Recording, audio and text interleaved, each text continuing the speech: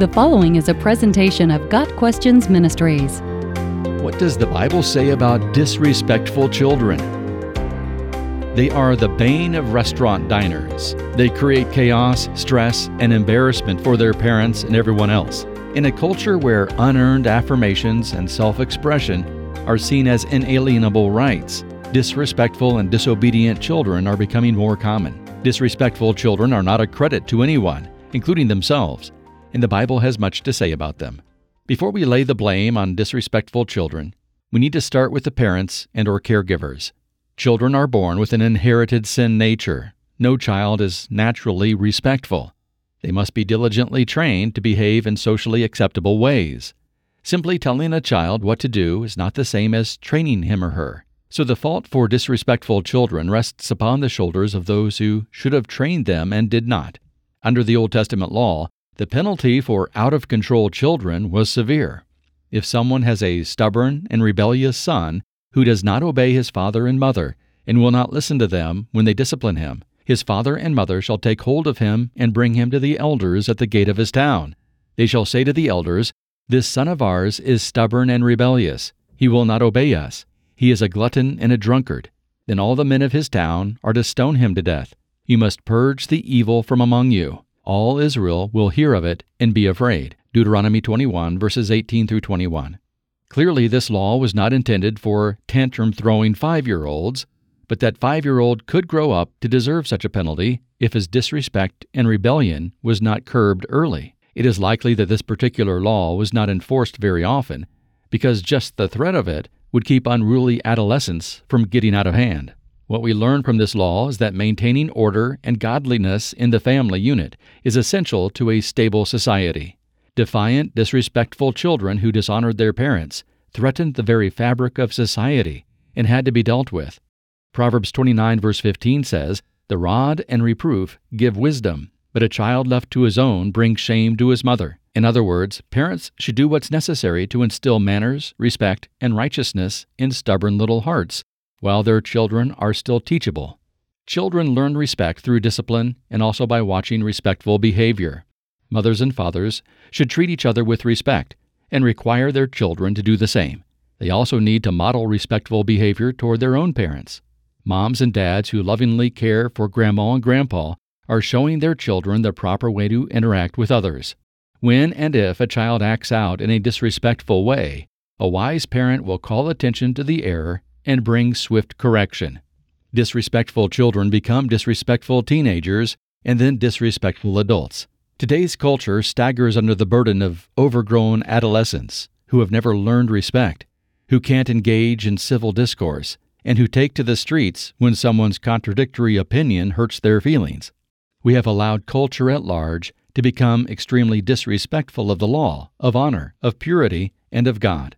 Basic civility is fast fading away as individual preferences and feelings take precedence over humility, dignity, and restraint. Showing respect is, by its very nature, a humbling experience. To show respect means we defer to someone else.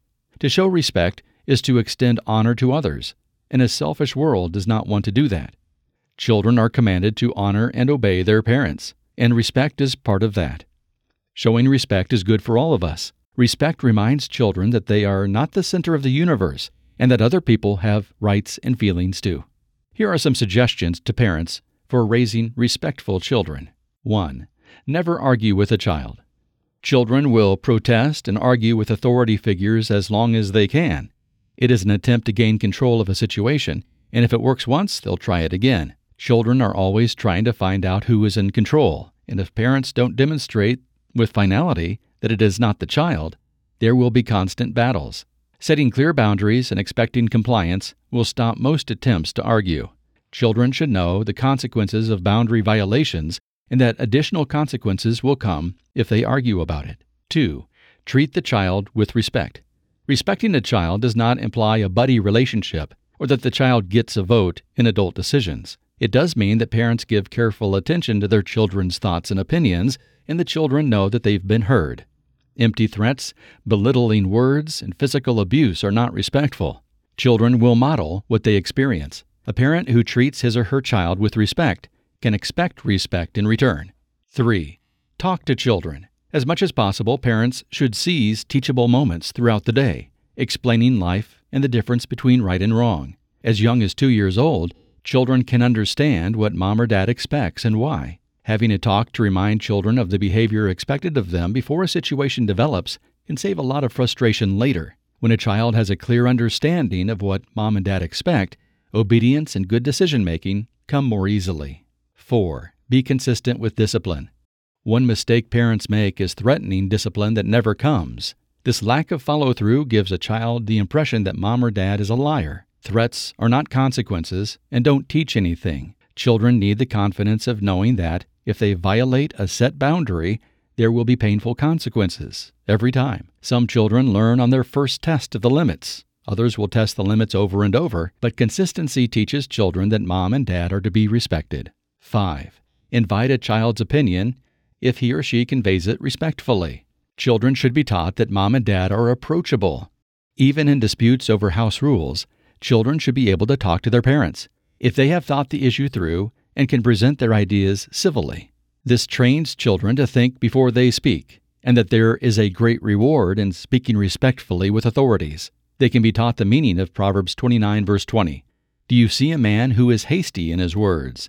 There is more hope for a fool than for him. When parents listen respectfully to their children, whether or not they agree with what's said, they set an example for the way they want their children to listen to others.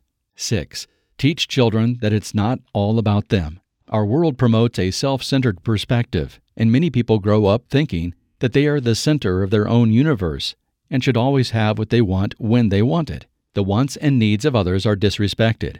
Parents must counter the message with the truth that life is not all about them. People are designed by God for His purposes and for His pleasure.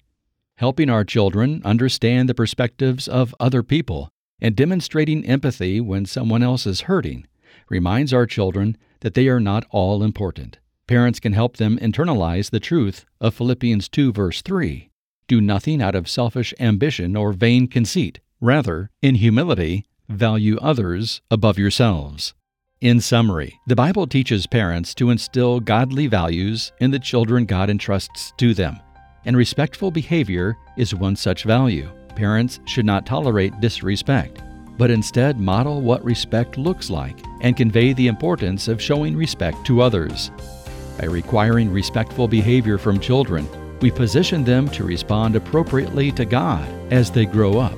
Respectful children become respectful adults, and the world needs more of those.